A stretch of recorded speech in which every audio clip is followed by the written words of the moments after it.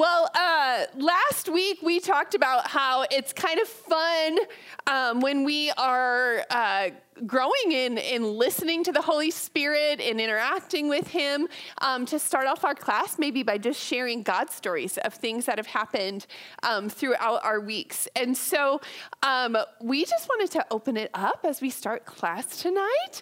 If anybody has a God story from their past week, just a way you experienced God, encountered God, an opportunity that you had, maybe a nudge from the Holy Spirit. So it's a big group, so I know that can feel a little bit intimidating, but I've just found that story is so encouraging.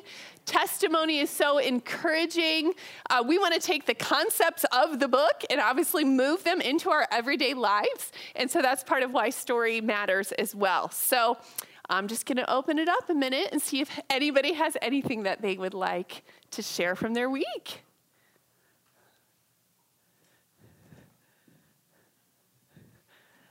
Thought maybe he was jumping up to go first, but... Oh, you got one. I will. You do have one. So here it is. Can you believe I'm pulling the phone up here? So this morning at the first service, someone who was singing is named Doug Van Gorkum.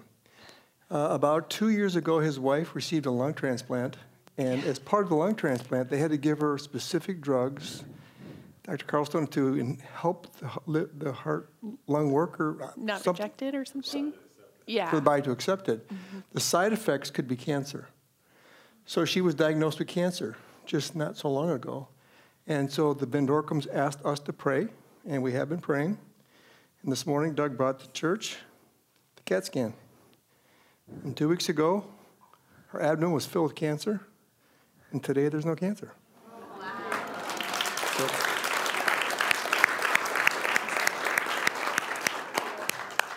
beautiful, beautiful. Lord, we just begin by giving you praise and thanksgiving for the many ways that you have been at work. Those spoken out tonight, those that, each of us individually got to encounter. And so we're so grateful that you are a God who's with us, that you're near, that you're speak, that you're moving. So we thank you for the ways that we encountered you over this past week, and we look forward to what you have in store for us tonight and in the days to come. And so we just begin by saying we welcome you, Holy Spirit. So we welcome you to this space. We're so grateful that, God, you're alive and active amongst us. We pray just a blessing over Pastor Kevin as he unpacks just the teaching and the word for us tonight, Lord. So we just love you, and we pray these things in the name of Father, Son, and Holy Spirit. Amen. Amen. Can I have any impressions about chapter 2? Did it resonate or did it not? Give me some thumbs up, thumbs down. Thumbs up? Okay. Anybody have a thumbs down? I did. I can't quite get my head around Jesus as my lover. That stuck me. So let's go through this a little bit and see what happens. In page 37, titled Expect More, first for several sentences. And this is kind of how he describes the whole chapter. He said, Christianity is a love story. It is about love lost at Eden, that's at creation, and a love restored at Calvary when Jesus died on the cross. I thought the next paragraph is really, really important. We alone, out of all creation, were made not merely to serve God, but to love him and be loved by him. It was not the angels and the archangels whom he made for love. He made them for ministry. He made us for intimacy. Is that a foreign concept to you, that God wants to be intimately connected with us? And I think that is where this chapter is really focused, and I wonder how that resonates in your spirit. I think we have in our tradition, we have lots of theological, intellectual understanding of things. But to move to the places of intimacy is difficult. I observe in Pella, this is our setting, there's so much misuse of sexuality, I observe, because there's a misunderstanding of intimacy. People don't know how to be rightly, in a healthy way, intimately one with another. Way back a couple years ago, I did a series on sexuality. We are all sexual beings. And so we share sexuality, but it should not be with our genitals. And so when we talk about intimacy, we're talking about sharing a bit of our hearts with each other, but most fundamentally with our Lord Jesus. And in this chapter, I remember Mike and Tracy's wedding some years ago. I remember their wedding day because of the word that I used on their wedding day, and it's here in the chapter. It's proskuneuo, and the word is, I come towards to kiss. So he argues in this chapter that in intimacy, fundamentally, we're invited to come towards the Lord to kiss and be kissed. So now, let me just think, now, is that foreign for you? What kinds of images do we have of God? And this moves to a different level of relationship. It's not just about the head now. It's about opening who we really are to love and to be loved. And so it's a different way. And oftentimes we take our human relationships and we impose them on God. But the love he has for us is pure and holy and safe and honoring and precious and beautiful. And that's what he's talking about in this chapter. So we're made for this with our Lord. Would you please turn to page 39? First full paragraph and the last sentence of the first full paragraph. Yet for many to think and speak in such intimate terms about the relationship with Jesus would seem utterly alien. And then he says we need to kindle that flame of passion for Jesus. And so this next paragraph for me was kind of hard to get my head around. And so that's part of my mental image. How do I understand this? So as I'm talking about this with you, please know that I don't think I have this figured out. I understand intimacy with my wife. I understand intimacy with my children, my siblings, I understand different levels of intimacy, but to have intimacy with the Lord is something very different. If that becomes a passion of ours, then there becomes space and room for the Holy Spirit to really operate within us. So that's going to, I think, require some level of risk, some sense of vulnerability, and some sense of knowledge of who our God actually is. So let me go a little farther. Can we go to page 40? And this again reflects the first page, page 37. Jesus, first full paragraph. Jesus is not simply our Redeemer, but our lover. Love redeemed us, capital L, love, redeemed us to be lovers. Redemption is not just from sin, and redemption, what does the word redemption mean? Pardon me? Yeah, to be purchased. So redemption is not just from sin, from death and hell, but to and for a blazing intimacy with Jesus. These next several sentences are significant, I think. Too often we've reduced the work of Christ to some metaphysical, judicial exchange and missed the fact that it's a marriage, not of convenience, escaping hell, but of consuming, consummating love, the circle of love. We've developed and dissected our theories of atonement. That's when our sins are paid for, covered by the blood of Christ. But have we learned to love and be loved by Christ the lover? And that is what he's poking at here. So let me just ask you, how does that resonate in your spirit? Does that resonate, or is it just like, holy cow, it's crazy church talk? Can I invite you to please turn to top of page 42. So he quotes a scholar named Rolle, R-O-L-L-E, top of the page. He says there are 3 levels of loving Jesus. A mere love that obeys his commands, and our tribe is really big on that, even though we don't always do it. Number 2, a love that is constantly fixed on Jesus, and that's what Josh was talking about this morning. And number 3, a love that sets you on fire, and all who touch you feel the heat of it. So levels of love. So which of those resonate with you? Could I just, Tyler, I'm going to pick on you. Which of those? Mm-hmm. He said many things that were important there, but one of the things I want you to think about. So our most intimate relationships are a type, a picture of, a taste of intimacy with God. So let me push a little bit with you. So younger people, give me a little break here, but a sexual union between a man and a woman is fundamentally more than a union of 2 bodies. At core, our longing for sex as humans goes deeper. It's a longing for intimacy with God. See, we're created for intimacy. And in our culture today, all this hookup stuff that we're a part of as a culture, we're missing the intimacy. I can tell the story with permission. There's a young man I walk with who is choosing to live a very promiscuous life. And on a weekend, he takes ecstasy and Viagra and has multiple partners over a weekend. And I said to him, so what is the longing of your heart? He said, the longing of my heart is to know and be known at the deepest level. But partner after partner after partner after partner does not do that. But when we're in a committed Christian marriage, husband and wife, we're having a taste of what Tyler was talking about. So someday in the new heaven and new earth, everyone will relate to each other in the most intimate and beautiful ways, non-sexually. We will be male and female. So that's what he's poking at, a level of intimacy that we don't even understand fully. A little farther, page 43. Near the bottom, we must learn to yearn for that renewing of the Spirit so that we might be renewed in our love for the Spirit. It's the Holy Spirit for Jesus. It is the Spirit who renews our love. And a little bit, I think we're going to have a little bit of a panel conversation about how is it that we are intimately connected with our Lord. Page 44. This is the word, the proskuneo, that I talked about with Mike and Tracy. First paragraph. Second sentence. May we, by God's Spirit, know, grow, and show that love of God that unites us with Christ.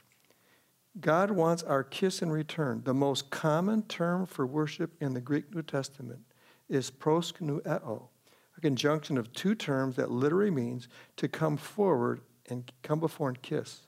So the Lord says to us, would you kiss me with the kisses of your lips? That's from the Song of Solomon.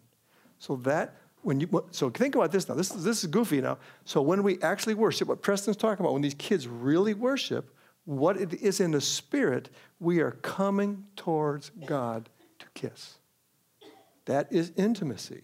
And so I know on Sunday mornings, when I'm involved in the worship services, if I had permission, big umbrella mercy, I can tell you when I think the Holy Spirit has done something in the room.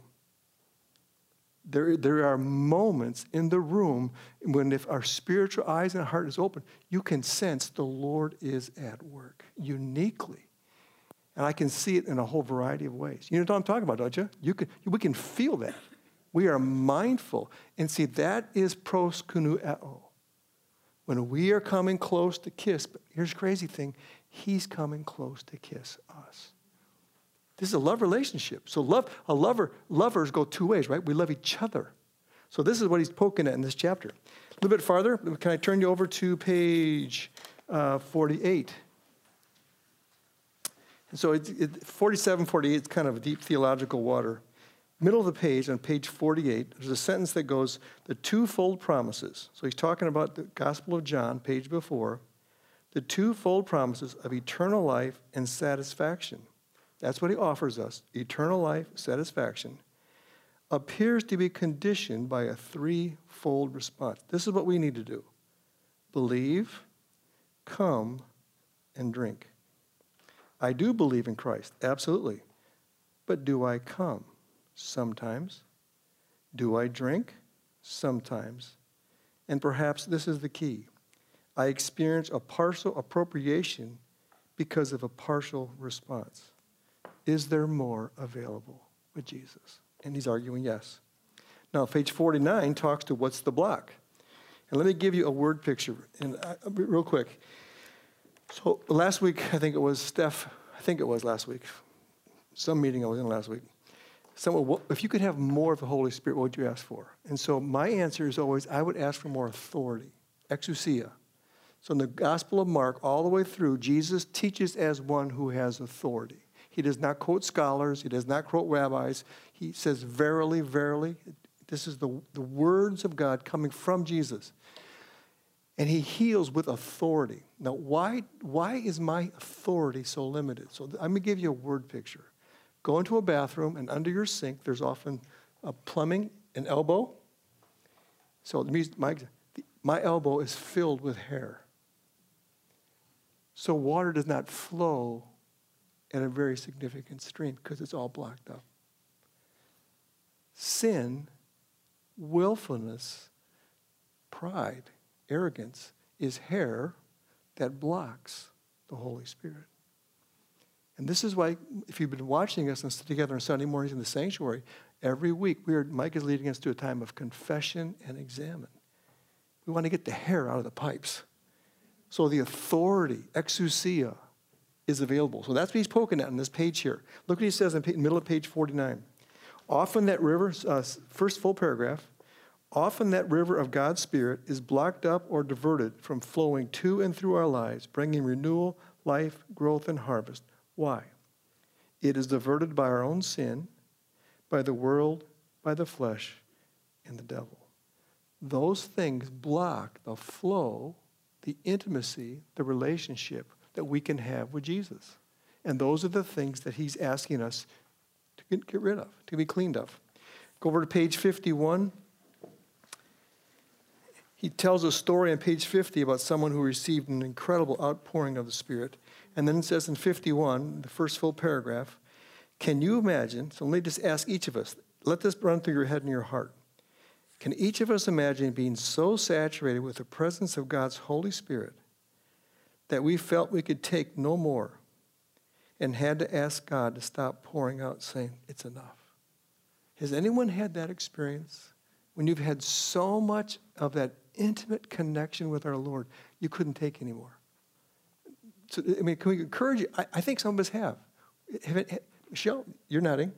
I had once time like that. I was actually at the Billy Graham Center in North Carolina, and I think they just anoint that place with prayer all the time. And so there was a time when we had to just kind of go and spend time with the Lord any way you wanted to. And I was ready to just have my journal, and I couldn't wait to write down what he wanted to tell me. And I was ready to write, and I couldn't. And I just started crying and crying and crying. And I felt like he took me to the throne room. And I was just with the Father on his lap. And I was just being filled, and it just came out of me as tears. Mm-hmm. And for that whole time, I was still really wanting to write something for some reason. I wanted to take something away. But at the end of like half the tissue box being gone, there was just this sense of peace. I can't say it was something where I had to say stop. I have met people where I've heard about those, but I couldn't say that I had to, that I was so overwhelmed that I needed him to stop, and I asked him to stop.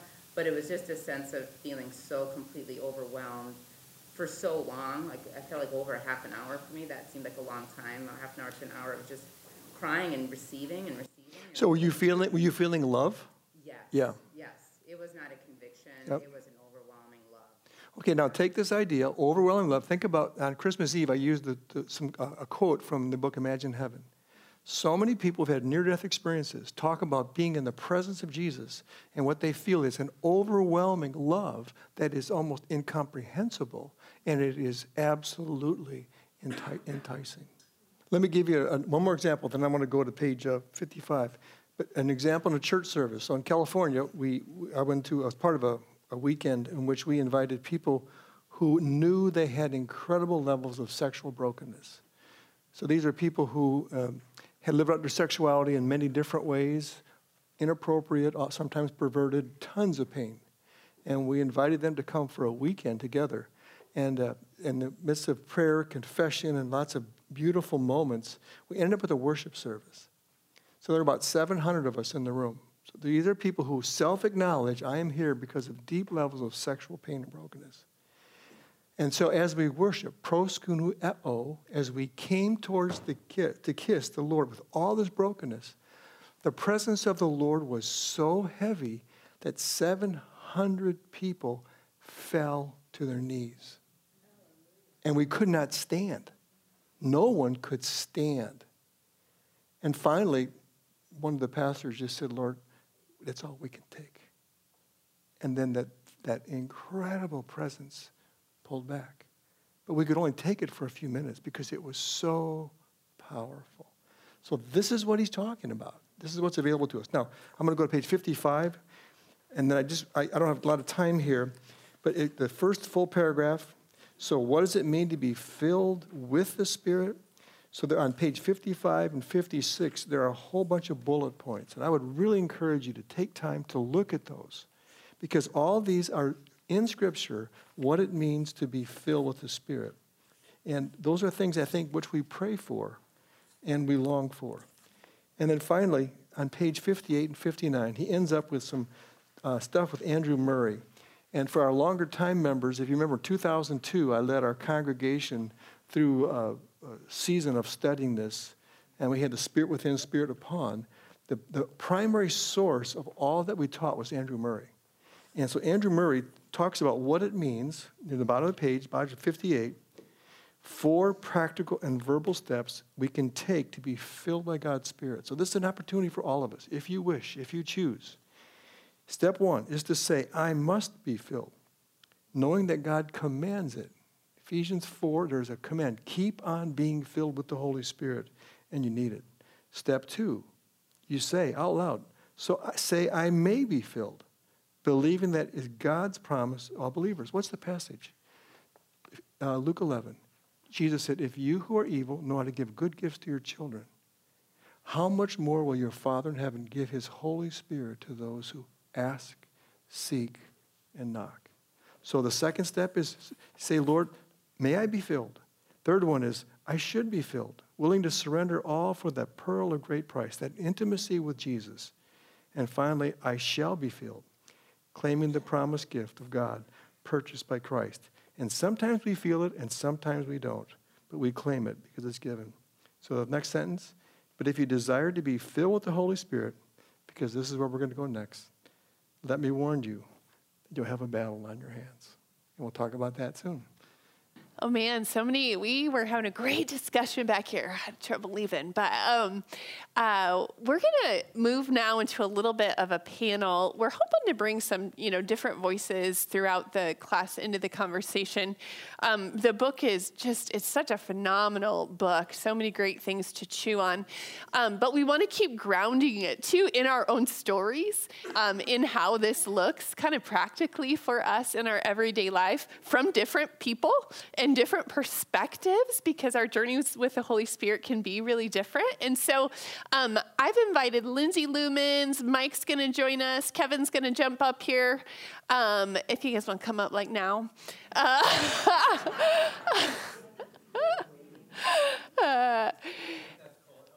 Yeah, that's right. Let's go.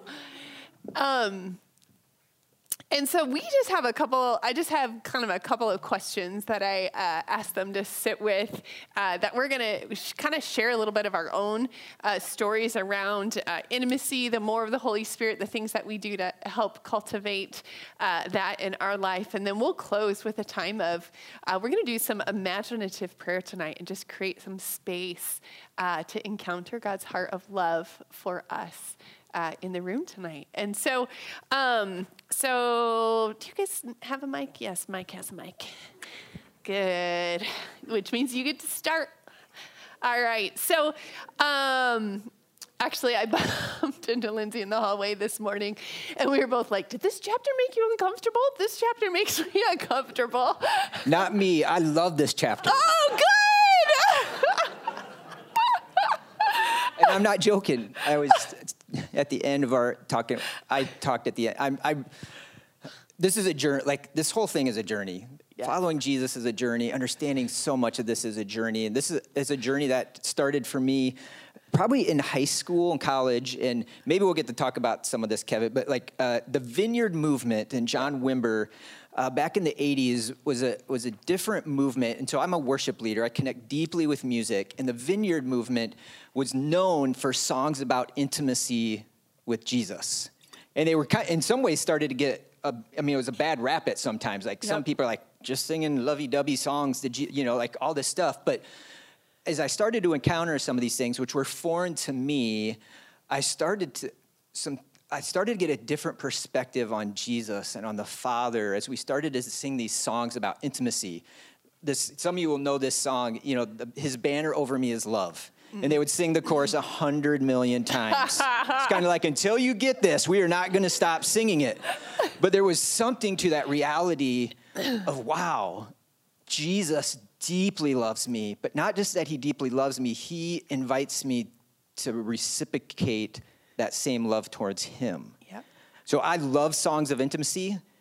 We don't sing very many here, and there's some reasons for that. We talk about some of these things. We're probably not quite ready for some of that so we sing the song Abide. We sang it this morning. I'm like, okay, that's safe, a little bit safe. But there's something to abide. This is what we're talking about. Abiding in Christ is intimacy with him. It is about going to this place of not striving, of not working for his love, and vice versa. And so as a male, and this has helped me in this, I've heard this from some different people, that a lot of times when we talk about intimacy, this is not about gender. This is about a place of position. So for women, the Bible is very masculine. It always talks about sons. Well, that is still your position. When it says sons, put in daughter. And so in the same way, when we talk about the bride of Christ, that is not about a gender piece. That is about a position with who I am in Christ.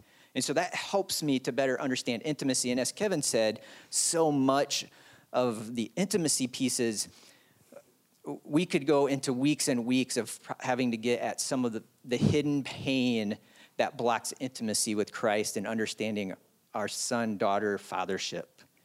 Like so much of that is, there's wounds in us, our own marriages, our father and mother figures, all these dynamics that really actually start to hinder intimacy. And so maybe at some point we'll go through the freedom class. That is one step in the journey. But I think that is actually a big piece in intimacy, is learning how to love Jesus well and be loved by him. And we experience that oftentimes by other people. So if we don't experience that well, sometimes that really hinders that intimacy with Jesus, yep, with the Father, with the Holy Spirit. And so I asked the question at our table, because, oftentimes I ask the table, I'm asking the question, Jesus, how do you want to be loved? Oftentimes I'll say, well, Jesus, this is how you should love me. But when we begin to ask, Jesus, how do you want to be loved? How do you want my heart to come towards you? And then Lindsay's like, oh, and that's what takes the Holy Spirit. Because the Holy Spirit starts to lead us and guide us into, how does Jesus want to be loved? How does the Father want to be loved? How does the Holy Spirit want to interact with us? And it's just like in any relationship with my wife, I need to ask that question towards my wife. Tracy, how do you want to be loved? And then in the ways that she needs to be loved, and I reciprocate that love and vice versa. And I believe that is true of our relationship with God. That I believe there are things that he puts before us. These are ways that you love me. These are ways that you come towards me, and vice versa. So in the intimacy piece and going through Song of Solomon's, one is I've just learned not to sexualize it, as Kevin is saying, because that's what our culture wants to do. So as soon as we sexualize intimacy, especially in a physical way, we begin to hinder that ability to feel the intimacy that God has for us.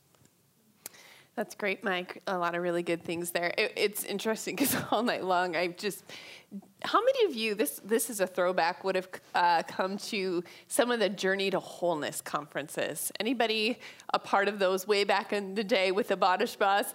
All night long I'm hearing Kirk and Debbie Dearman in my head singing, "Dance with me, O lover of my soul," to the song of all songs. But that was actually a huge part of these healing weekends, was both receiving and pouring love out, like lots of intimate singing and love songs. That was a little different for us, but a really beautiful part of learning how to give that love back. So yeah, really beautiful, Mike. Thank you.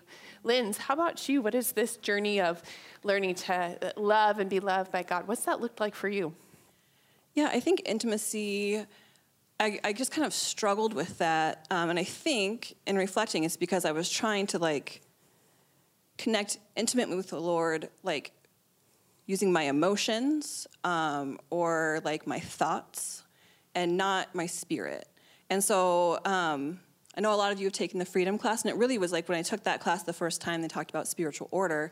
It really connected with me of intimacy with the Lord is a spirit-to-spirit connection, right? And so I know not everyone has taken that class. So just really, one of the chapters is about spiritual order, and it talks about how God made us to have a spirit, a soul, and a body, which is one way to look at it. And so your soul's like your thoughts, your will, and your emotions. And so he created us to connect with him spirit to spirit and to have your soul and your body fall in line with that, because when we say yes to Jesus, right, our spirit is redeemed, one time, once and for all, justification.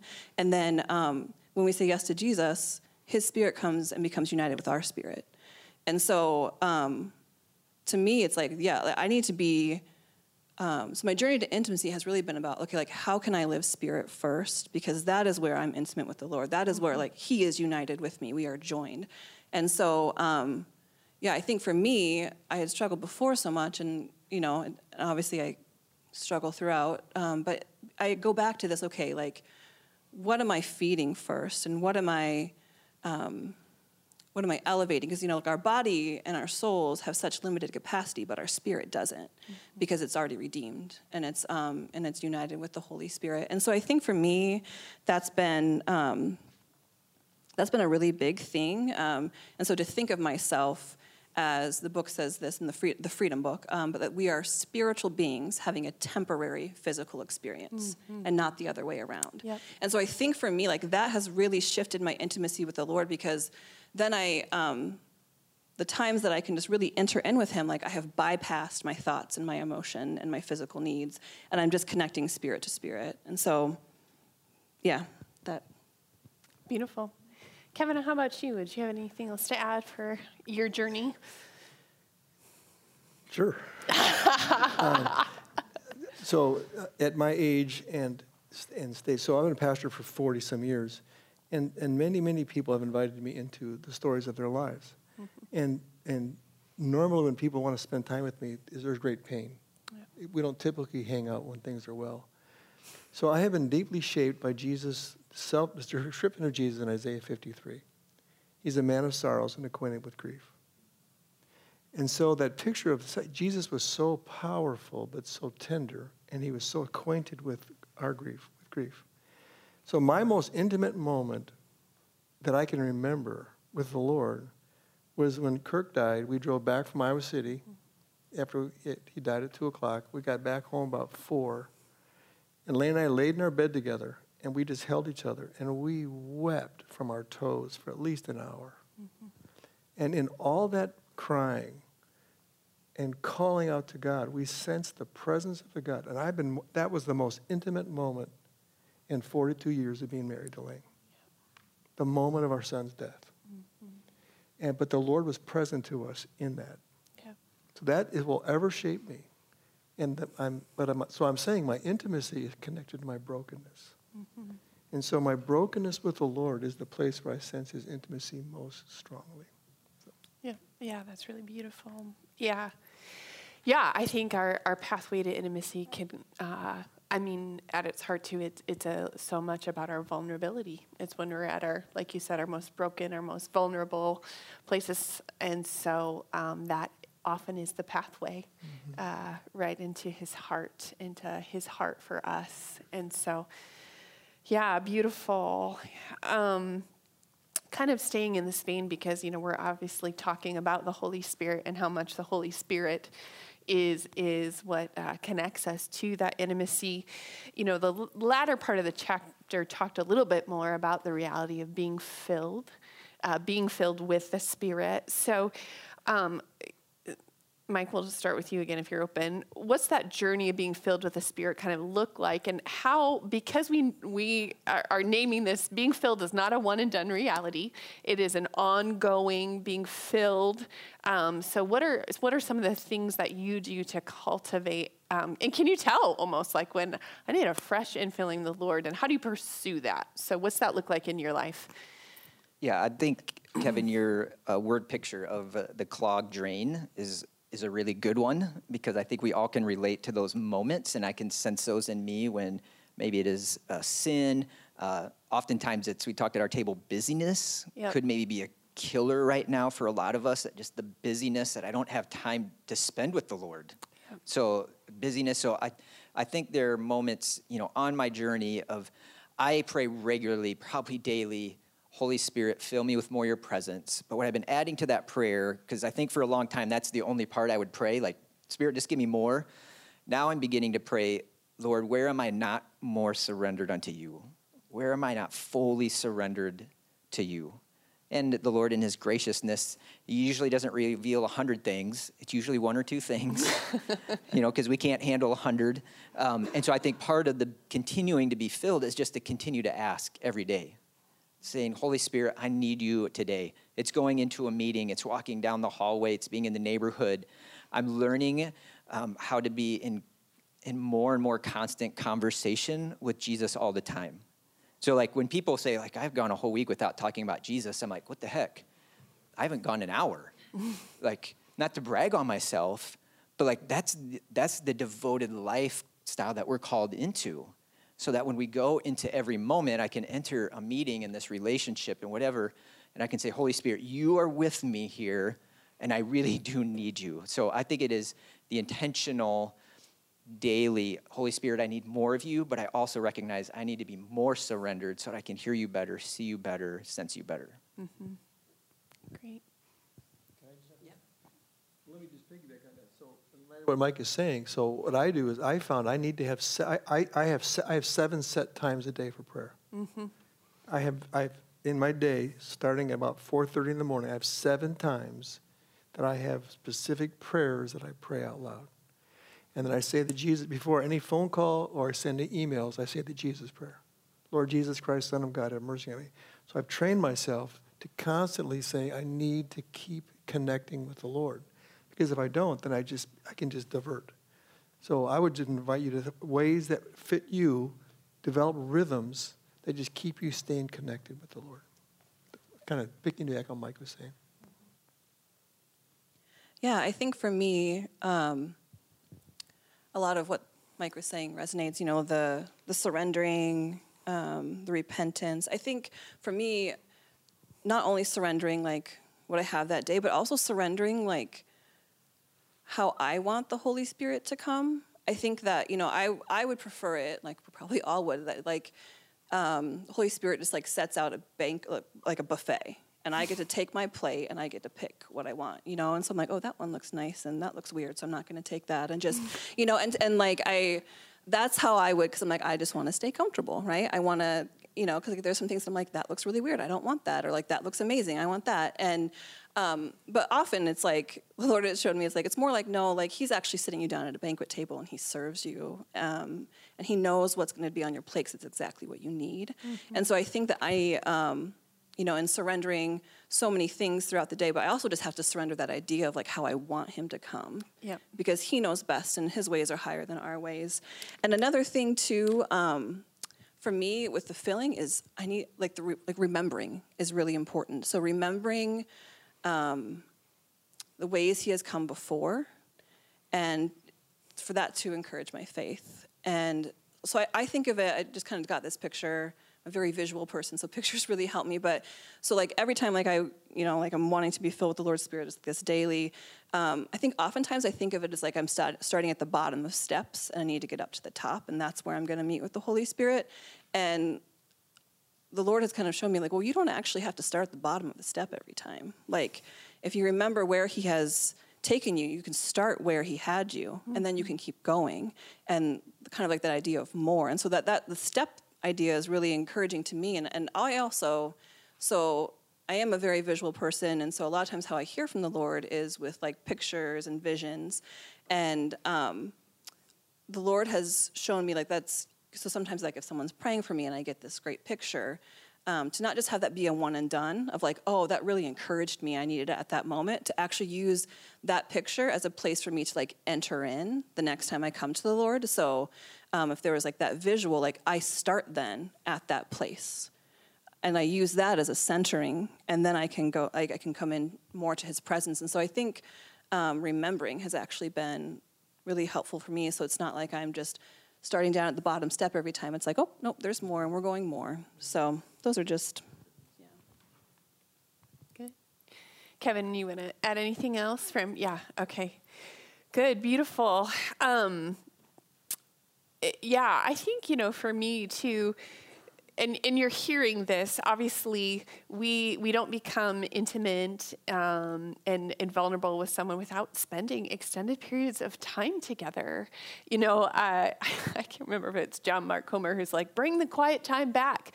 Like there is something to just that regular space of just saturating ourselves in the Lord's presence before we step out into our day that is so needed. And, you know, for me, especially over this past year, prayer. And this is what you're going to get a taste of in just a minute. Imaginative prayer in the scriptures, in meeting Jesus there, has been one of the sweetest places of intimacy and encounter for me over this past about 6 months. It's been a really beautiful way that I meet with the Lord daily. And so, and I just would encourage you too that, as you are able, the days that I'm off and I'm doing laundry and cleaning my kitchen, or, that's when I'm doing those things with the Lord in worship, bringing him into every aspect of our days. We can't always go hole up, right? We can't always go hole up and get away from our everyday lives. We got to keep working on how do we incorporate him into all that we're doing. I loved, as we were talking with the high school students back there, the car ride into school, right? The moments on our way home, and so that's part of this too. If we're going to have the more, we've got to figure out in our daily life, how do we begin to welcome his presence into each moment that we're given? And we're wired differently. It's going to look different. Worship is massive for me as well. And so, but I just want to encourage us in that too, do what you love with Jesus every day. Just do what you love with Jesus every day. And if you need fresh ideas, we've got a lot of them. But there's something to just spending the time, the space with him that will grow in intimacy. Yeah. Let me try to give you one illustration. When we were about 7, 8 years into our marriage, I had really hurt Lane because I came home from a long night at church with ministry. And I was totally insensitive, and she cried, and she said, "I don't know how to compete with your mistress." And I thought, what in the world was she talking about? And she was talking about the church. So we went into counseling, and they taught us something that changed us. And I want to give it to you as an example for relationships, more than that relationship with the Lord. So what we did every Sunday night at 9 o'clock, after we got everyone done at church, all 4 boys were in bed, and we got them bathed in the whole 9 yards. This is back in the day. Double cheeseburgers, order of fries, and a chocolate shake, each of us. Every Sunday night, 9 o'clock. And we ate till we were sick. But then came the important part. And we were taught to do this. Every week, we asked and answered this question. What 3 things do you need from me this week? We did that for 17 consecutive years, every Sunday night. Mm-hmm. And I love my wife more than anyone in the world by 1,000-fold because of that. If I would ask most people in relationship to stand and tell me what your partner's top 3 needs are, I bet almost no one could answer that question. Because we just assume. Now, same thing with the Lord. Mm-hmm. Just tell him what your needs are, and then ask him, what are your needs for me? Mm-hmm. Same thing. 42 years of being loving Lane. How about 42 years of loving Jesus? So ask him. Yeah. What do you need from me this week, Lord? Whatever. Beautiful. Yeah, I think the two-way conversation is part of what we're learning in this all too, right? That it's many of us, if we grew up in a more traditional or didn't grow up in the church, it was us kind of barfing out our needs or asking. And he's so kind and good, and he wants to hear those, so don't hear me saying that. But there's something, intimacy doesn't develop in a one-way relationship. And so the two-way is such a big part of what it means to grow in intimacy and encounter and love with the Lord. So thank you for sharing a little bit with us tonight. You can give him a hand. We can do that. Mike, can you put some soaking music on for me? Would you do that? Make it so intimate. I want your loveliest playlist, please. But for real, you should make a love playlist. Yes. Yes, absolutely. Yeah. That's a beautiful word. And I'll reference Freedom Class one more time. Oftentimes, one of the main ways we'll see the enemy work in our lives is he'll bind us to shame, so that we won't embrace our brokenness and vulnerability. And so there's something to when God comes in and says, man, I just love you right where you are. And this is the on-ramp actually to the more. This is going to become a beautiful part of your story. And you're going to encounter me in and through this in a way you wouldn't have encountered me any other way. And so what a beautiful God, that we get to be in relationship with. And so, yeah, thanks for that word and that picture. And so, we're going to close class tonight, and it's called The Practice of Being Known. And it's an imaginative prayer exercise. And in part, I had printed it out for you because this is a wonderful thing, actually, to become a part of your journey of practicing this two-way communication, connection with the Lord. It actually comes from, pieces of it are taken from a book by Kurt Thompson. We talk about him a lot here. We can actually begin to rewire our brains healthfully towards intimacy, towards encounter, and practices like this, as we do them repeatedly, actually kind of back to Lindsay's things, we don't have to start at the bottom anymore. There's literally a physiological place in our brain, and then in our soul and our spirit that begins to make that journey of connecting and intimacy with Jesus flow more easily. And so we're going to just put quiet music on. I'm going to totally lead us through this, so I just want you to close your eyes. I want you to get comfortable. I'm going to talk slow, and there's going to be gaps of time where there's just quiet for you to listen.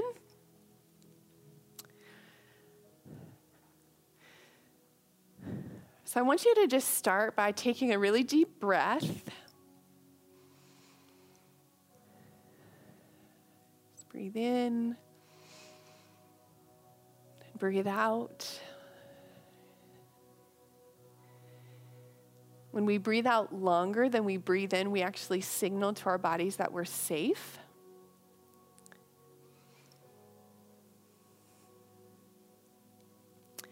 And I want to invite you to imagine yourself tonight in a physical environment that is peaceful and calm.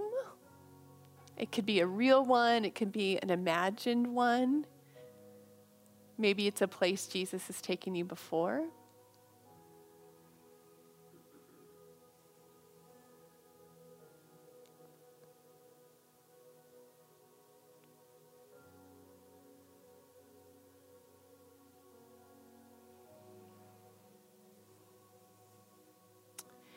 I want you to allow yourself now in your imagination to just be aware of your surroundings. Use your senses. What do you see? What do you hear? What do you smell? What could you touch?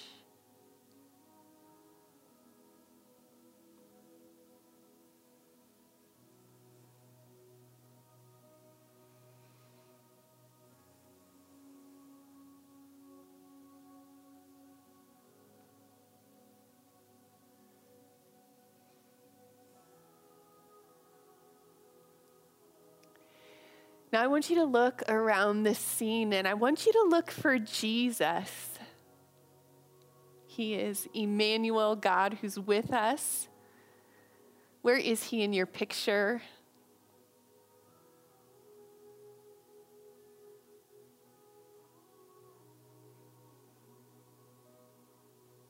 How's he dressed, and what's he doing?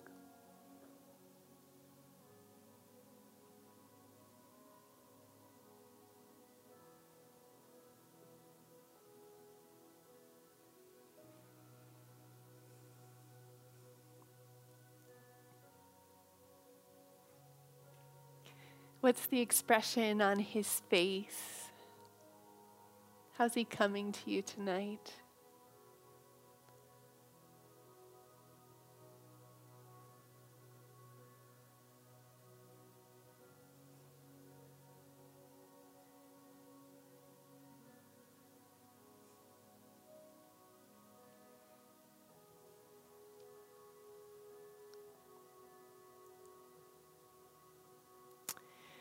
And And I want you to imagine hearing Jesus, and he's calling your name.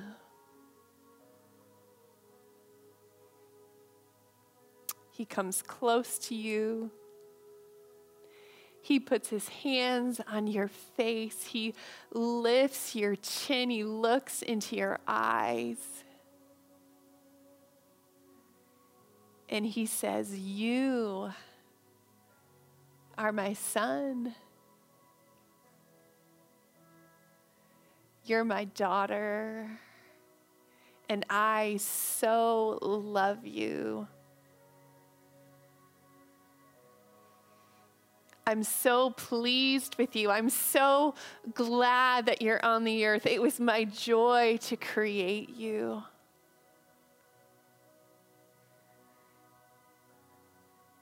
I want you to keep eye contact with him. Don't turn from his gaze.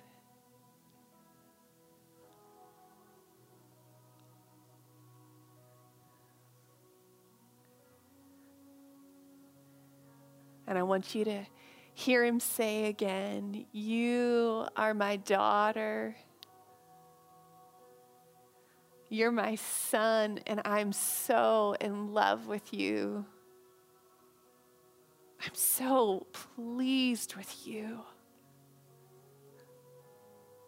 I delight in you."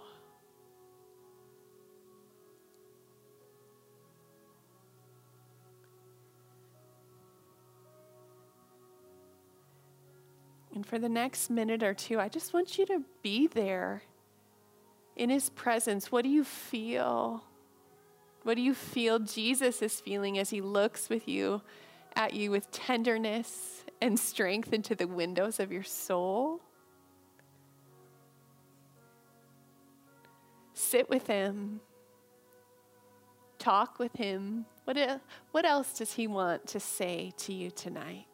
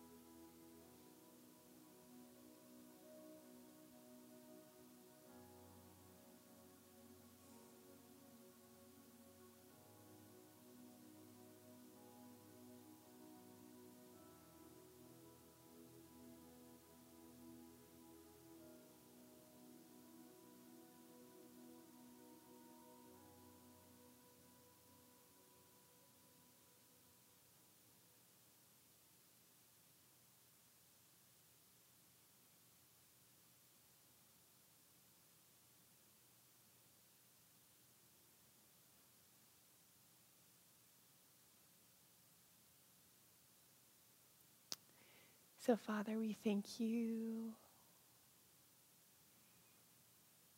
for the sweet sense of your presence.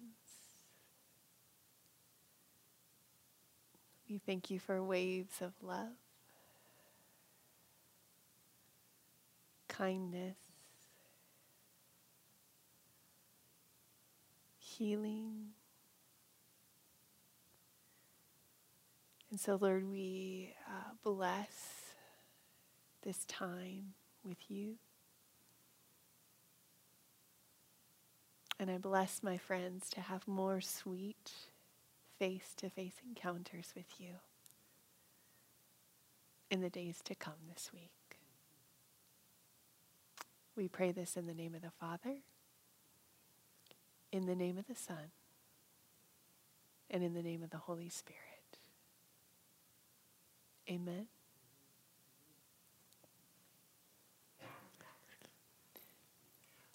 One final thing as we close tonight.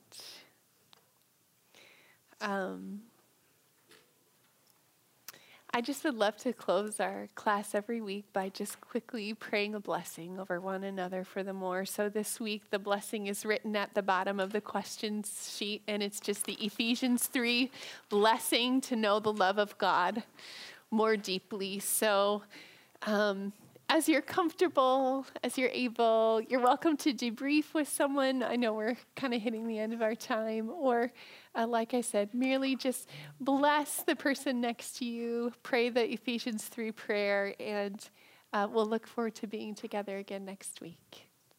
Thanks.